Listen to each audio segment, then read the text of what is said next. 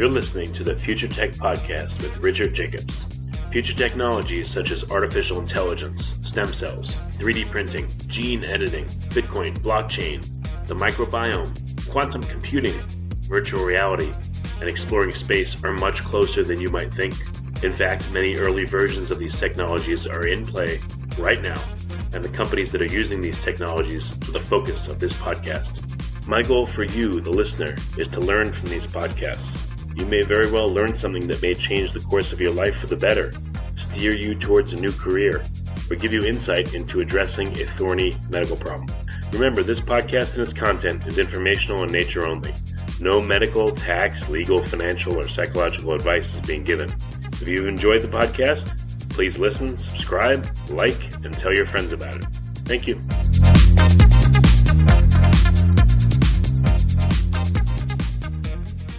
Hello, this is Richard Jacobs with the Future Tech and Finding Genius podcast. I have Joe Bhakdi, founder and CEO of QuantGene, QUANTGENE. So, Joe, thanks for coming. How are you doing? Thanks, Rich, for having me. Happy New Year, and very happy to be here. Yeah. So what's the premise of QuantGene? So QuantGene is a biotechnology company here in Santa Monica, and we combine deep genomics with AI to detect the 10 deadliest cancers at early stages in the blood. That's our mission. And happy to talk a little bit more about how we are going about that mission. So you're looking in the blood for early markers of cancer? Yes, so we are founded on, we are sitting on top of a big technology wave that is very new and that enables us to, for the first time, look into circulating tumor DNA. So that is cell-free DNA in the blood, and that DNA that circulates in the blood carries mutations on it. And we are able to detect these mutations with a completely new level of precision. And that allows us to pick up individual molecules of tumor DNA far before cancer is normally detectable, because we can identify individual molecules. In the blood, I would think there's, absolutely tons of different things, different constituents, exosomes, different cells. How do you find the signal for a tumor out of all of that? Yeah, that's an excellent point. That's exactly the value proposition here, that, conventional medicine and standard of care, they use biomarkers like proteins or other markers, and the level of precision is very limited precisely because of the reasons you mentioned. You have trillions of molecules and things in a blood sample in one tube of blood. And by focusing, number one, on DNA, which is a very unique type of biomarker, and then within DNA on somatic mutations that are related to cancer, and then combining that with a new capability that is very software-driven, but also chemistry and laboratory processes to actually sequence and investigate these DNA molecules one by one, we were able to push that limit of detection and also the accuracy by a huge amount. So I've heard even the processing of blood, if you do like ultracentrifugation, things can, be torn apart and things can be combined. And is the method in which you process the blood, super important so that you preserve what you're looking for and the signal doesn't get obfuscated?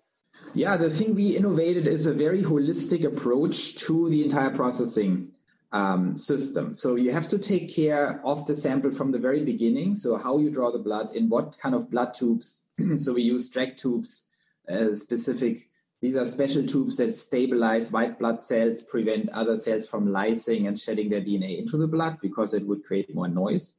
It also stabilizes the actual circulating DNA by knocking out DNase, the enzyme that eats that up. Otherwise, you would lose a lot of DNA all the time while you transport the blood. And then from there, you have to optimize how you extract the DNA from plasma.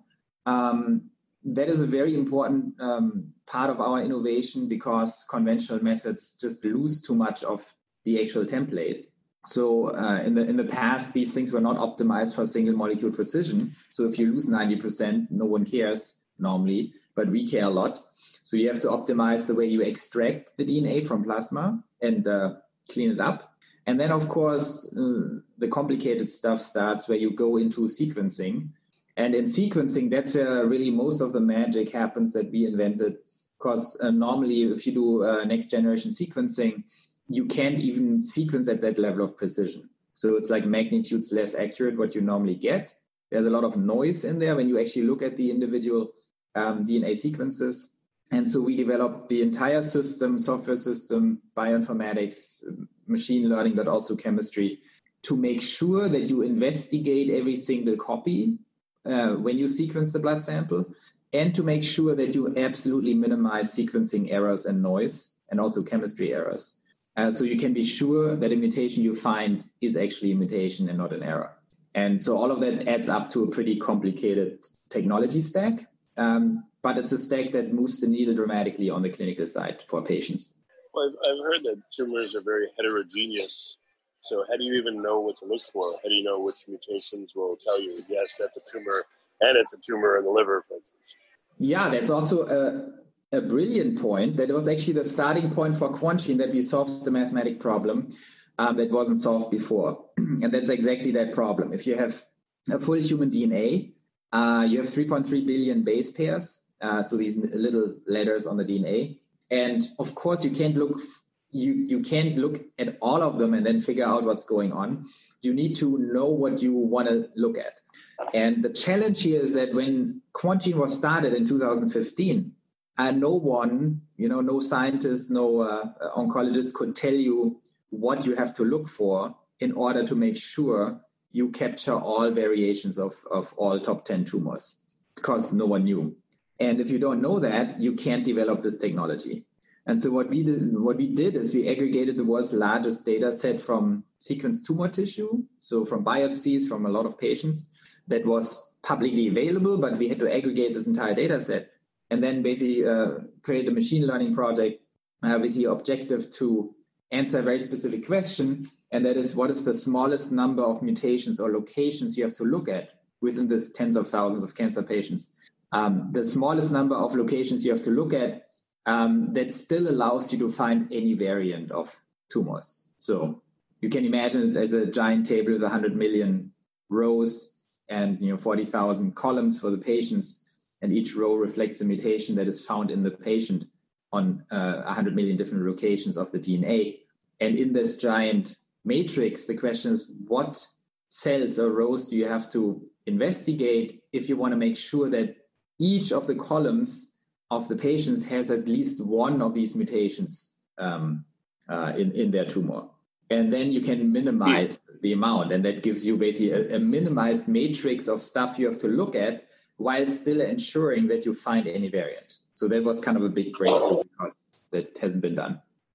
Well, what's really cool is that you might be able to find new variants of specific cancer types that, haven't been seen. And then for the existing variants, are you able to characterize down to, how specific can you get when you find someone, an organism has a cancer? Can you tell, like, very, very specifically all the aspects of that cancer, all the mutations, all the degree of heterogeneity? Yeah, we can't. We can do a lot of things that weren't possible before, but of course we can't do everything. We look at a large number of genes, 281 genes, but also tens of thousands of locations that we sequence.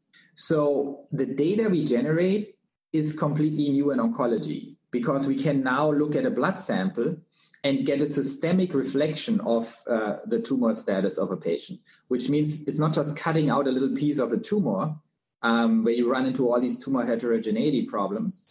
You cut out, on the lower right of the tumor, but on the upper left, you have a totally different mutational profile. In the blood, the advantage is you have a systemic insight. You see basically all kinds of things that stem from any kind of tumor, including metastasis. And so we can investigate a pretty broad set of locations and get a systemic picture of the cancer in the blood, which is very important for pharma and chemotherapy and immunotherapies, because we can tell you what the true reflection of the tumor actually is in mutational terms, not just a little piece of tumor. If I envision the tumor as just a ball of cells, and it's, I don't know, 50 cells thick or 20 cells thick, are you getting an accurate picture of the whole tumor, the inside and outside, you think? Like, is only the outside layer shedding cells and or exosomes into the blood, and that's what you're seeing? Or can you see cross-sectionally, exactly what's going on in the entire tumor? You have to think about, like, in terms of quantity, an early stage tumor has roughly 200 million cells. That's a stage 1 or earlier tumor, or let's say a stage 1. So you get a lot of cells, and once this thing actually becomes visible on an imaging device, it's close to 1 billion cells. So it is a pretty big thing in terms of actual cell count. In terms of size, it's very small.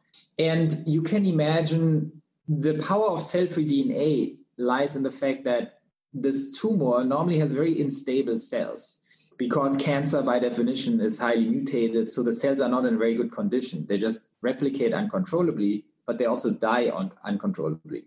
And dying cells, part of what makes a tumor so dangerous is that it is kind of a functional tissue, which means it can clean out anything that happens inside the tumor pretty effectively. Otherwise, it would kill itself. So that means it doesn't matter where the cells die in the tumor, they get carried out by the lymph system or the blood system pretty effectively, because if not, the tumor would just die, can't survive.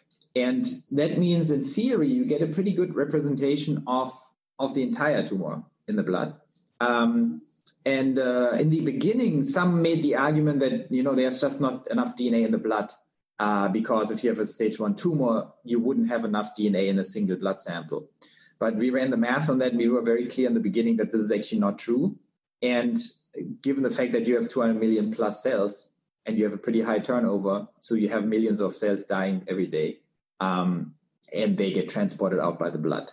So you get a good systemic insight, but that's only one aspect of what we are doing. That's actually what the industry, our industry, the liquid biopsy industry, is focusing on. It's about profiling cancers. And what Quantgene does is we are doing that too, of course, because we have the most advanced tech, so it's pretty easy for us to do that. But the real clinical value doesn't lie in profiling, it lies in early detection, which is a different objective, right? There it's more important to detect something no one else detected yet. You have a seemingly healthy patient. How can you take a blood sample and then tell the patient very early on, before anything is visible, that there's a tumor developing?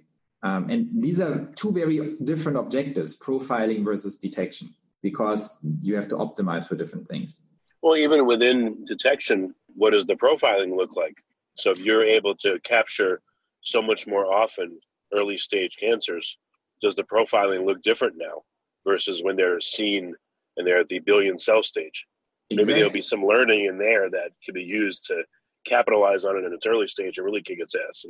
Exactly. I think that's a very good point. And there's a different type of profiling that is very important in early detection. And that profiling is more, can we tell you what tissue of origin that cancer has? So if you find something, you want to know, is it lung cancer, or is it breast cancer, or is it pancreatic cancer? Because you have to find it then in downstream diagnostics. That's a very complex, difficult problem. But thanks to the very broad insight into the mutational profile, the more patients we process, the better we become in determining what cancer it actually is, just based on the blood sample. Your technology could be used to sample someone periodically. And then if they're going through, let's say, chemo, you could look at what's coming out in the blood through that process. And you might be able to predict more accurately, are they truly in remission or not? And how long the remission will last? Is it durable? Those kinds of things. So there's a lot, I'm sure, that you can do even beyond this early detection. Yeah, absolutely. The whole thing is a huge paradigm shift in oncology, because you're moving from, a handful of data points that you normally have to billions. So we get 6 billion data points out of one sample, and then process them. And that allows, on an AI and machine learning level, in theory, to become much more predictive across the board for outcomes, treatment, recommendations, and all kinds of things that truly impact patients. So what kind of nuance are you seeing in looking at the data that you're getting? How many, ballpark, how many sets of data have you have you looked at or have you put into your algorithms to chew through, and what interesting correlations are coming out that you didn't know about before that you can disclose?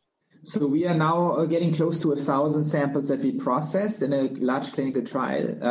We have over 5,000 patients collected, so it always lags a little bit, the processing, because we're actually preparing a commercial launch in 2020, and so we are having a lot of things to do to bring this actually to patients.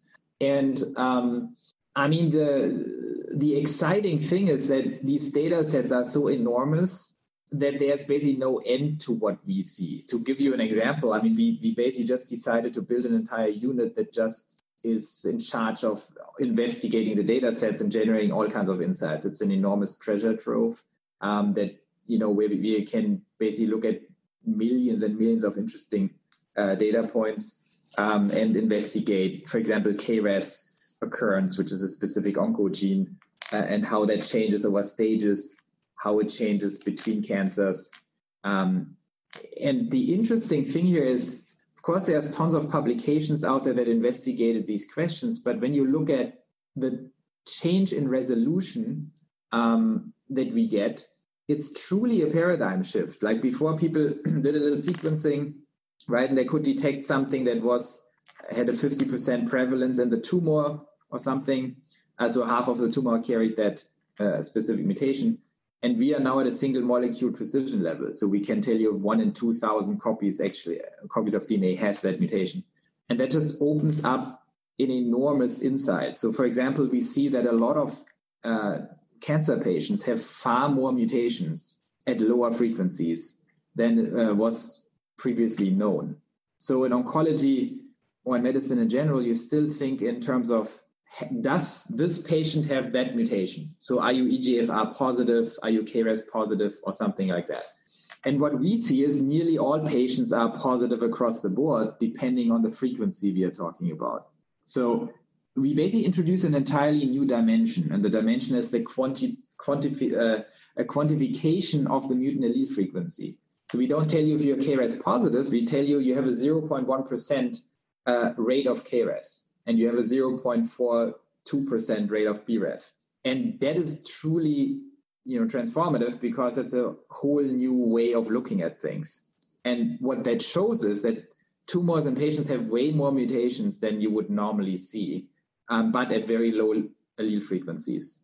And that explains, for example, why so many patients, unfortunately, get a recurrence, right? They are kind of cured by chemo or by their treatment, and then nothing happens, and then after 3 years, the cancer comes back, and often that cancer has a different mutational profile. Now, what we already see that profile in the very beginning, and we can already see there are other mutations present, but at far lower frequencies.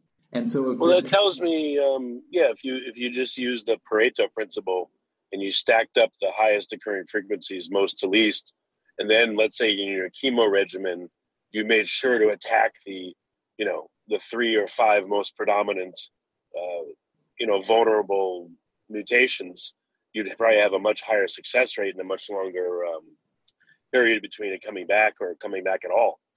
Yeah, that's true, but it's also, in a way, it's a bad idea, even though it's being deployed all over the place in standard of care, because if you attack only a part of the tumor, all you're doing is you're freeing up space for the other part.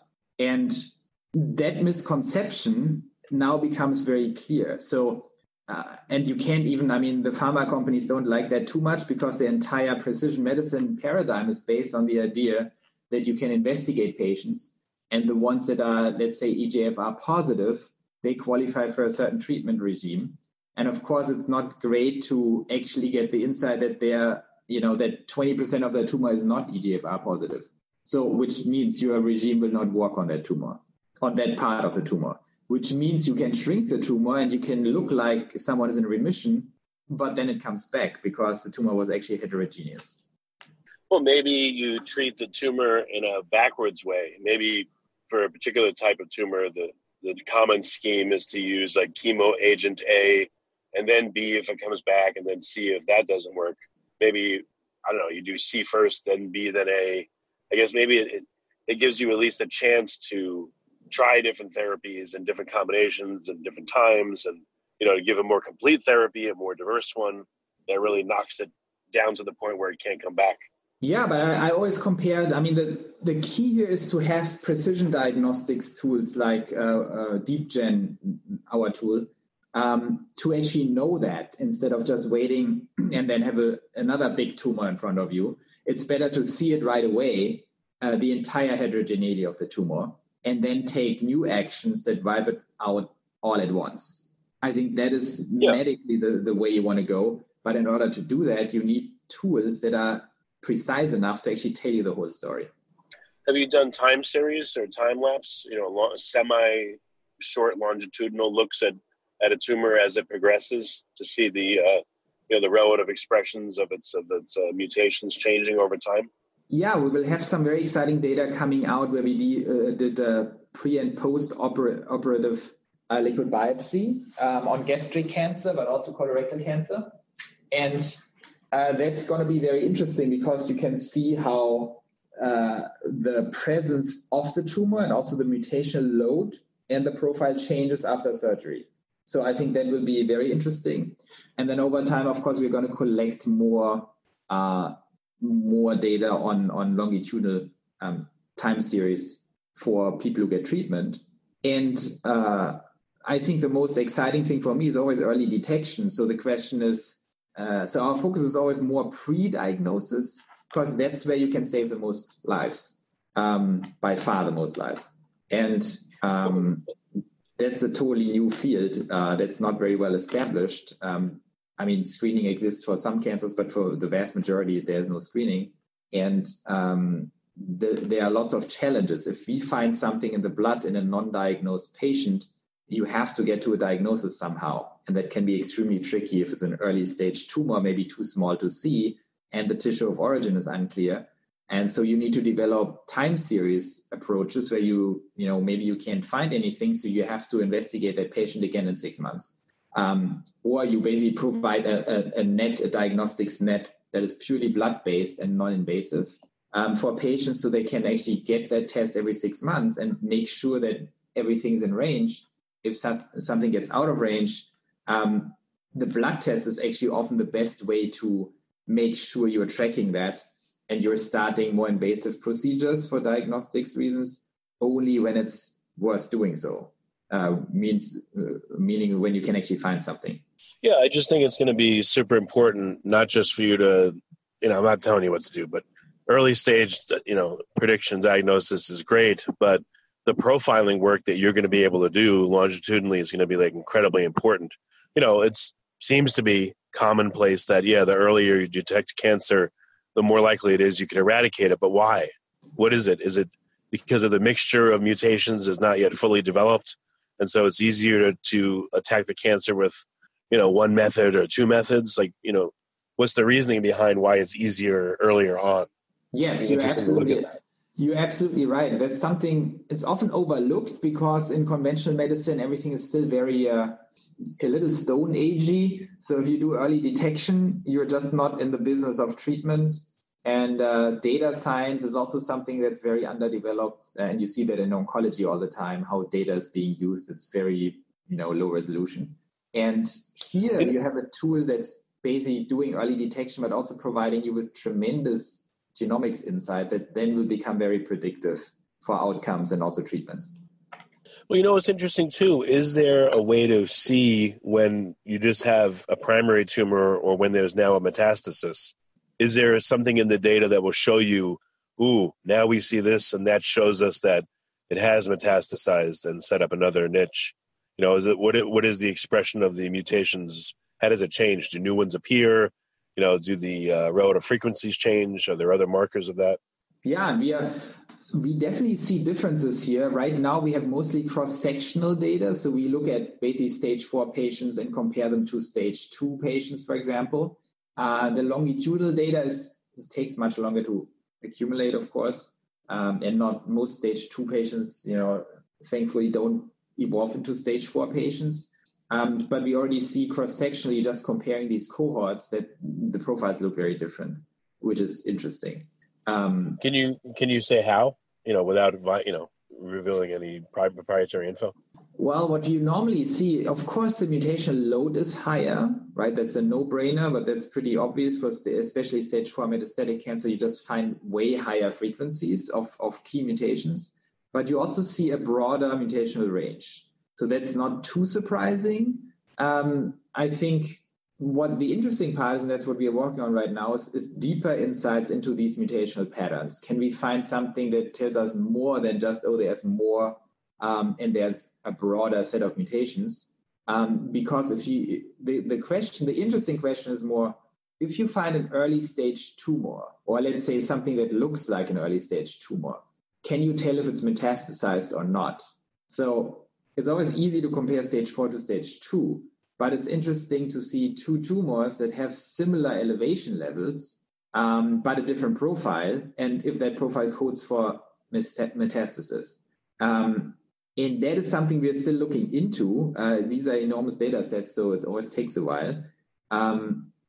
For me, it's more a strategic consideration. If you develop something that is so broad and deep in terms of data points, the probability that you find patterns that code for something is just far higher if you pick the right signals. So that's kind of our strategy. But that's the question so the only thing I could tell you is a clear differentiation between later stage and early stage in terms of higher levels of elevation and broader and more mutations. Not all of them highly elevated, by the way. So some of them might be younger and less prevalent. And the question is, at the same elevation level, if you actually find some kind of thing that codes for metastasis, I can't tell you yet, but I think we'll know more soon. Okay, and then does there seem to be an end to the mutational range of any given cancer?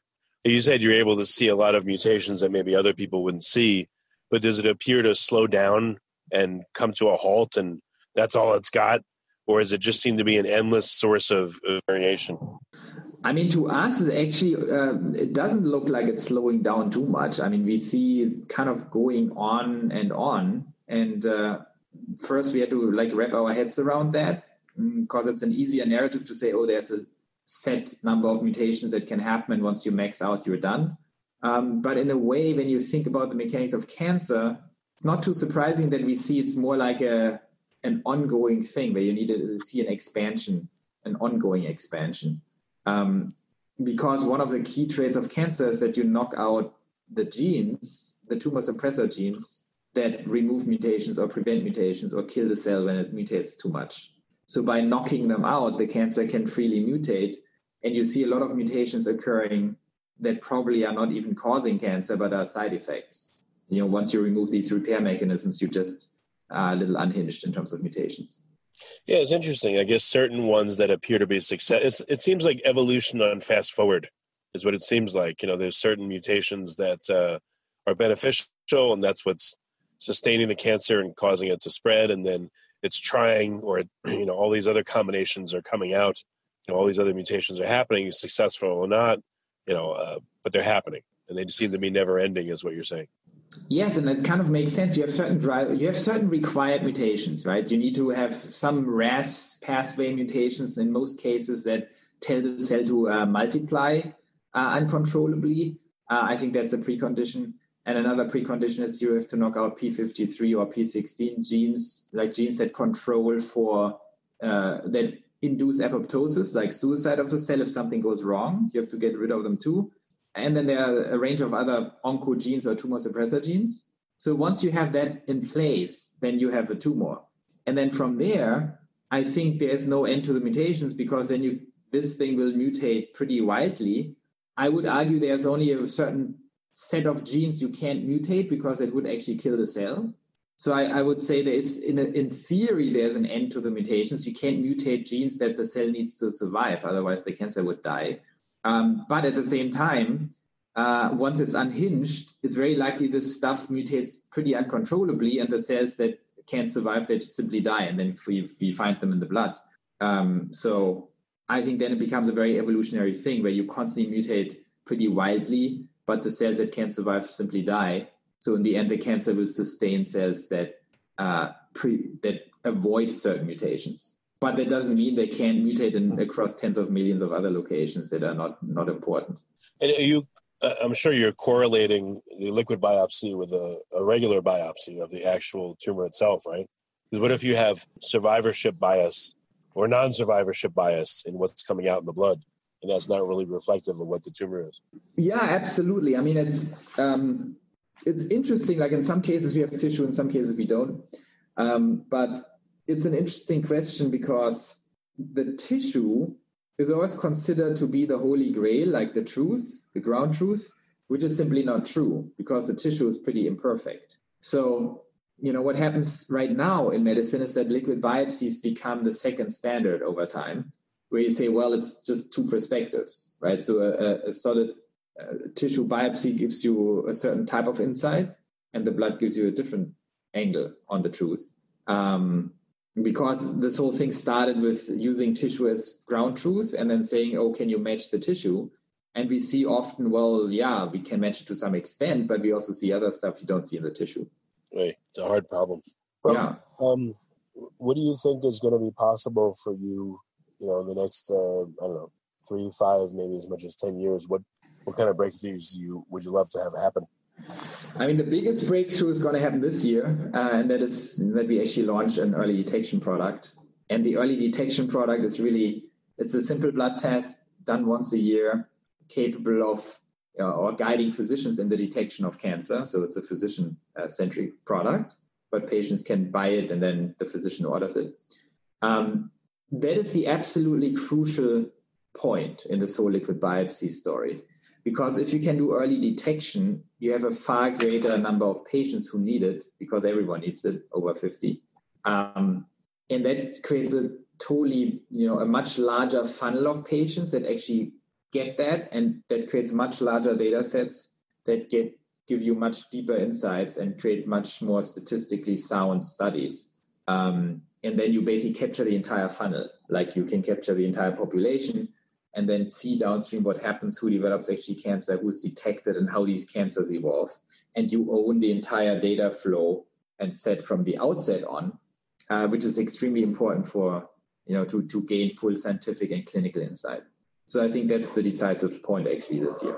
How many different cancers will you be able to test for? We'll probably start with the top 10, which means, you can go down the top 10: lung cancer, breast cancer, colorectal, pancreatic, liver, stomach, leukemia, melanoma, lymphoma, prostate, bladder. I think that was 10. We have 15 in the works, but the top 10 are the important ones. So it's really a new thing because so far as you probably know, the screening procedures are really focused on breast and colorectal cancer. The rest is not really covered. Lung only for high-risk smokers. And that puts everyone at risk, right? Because you don't know what's going on and no one is even looking. So having a top 10 blood test could be very transformative. Yeah, no, true. Well, excellent. Well, Joe, I feel like I grilled you pretty hard, but you gave some great answers, and thank you. Thank you for coming. And what's the best way for people to find out more and to, keep tabs on when your initial test is coming out so they can, ask their doctor for it if they want to? Yeah, we have, if you're just interested in the company and the tech, it's quantgene.com, QUANTGENE.com. And for the actual test, the test will be called Serenity, and the website is serenityiscoming.com. And that's where we prepare the launch. We'll be regional at first in California, here with some of the leading cancer centers. And then we will roll it out across the nation, and then probably in parallel Switzerland and Germany. Okay. Well, excellent. Well, Joe, thank you for coming. I appreciate it. Yeah, thank you so much, Rich. It was a pleasure.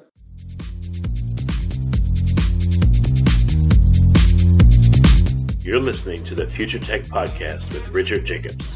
Future technologies such as artificial intelligence, stem cells, 3D printing, gene editing, Bitcoin, blockchain, the microbiome, quantum computing, virtual reality, and exploring space are much closer than you might think. In fact, many early versions of these technologies are in play right now, and the companies that are using these technologies are the focus of this podcast. My goal for you, the listener, is to learn from these podcasts. You may very well learn something that may change the course of your life for the better, steer you towards a new career, or give you insight into addressing a thorny medical problem. Remember, this podcast and its content is informational in nature only. No medical, tax, legal, financial, or psychological advice is being given. If you've enjoyed the podcast, please listen, subscribe, like, and tell your friends about it. Thank you.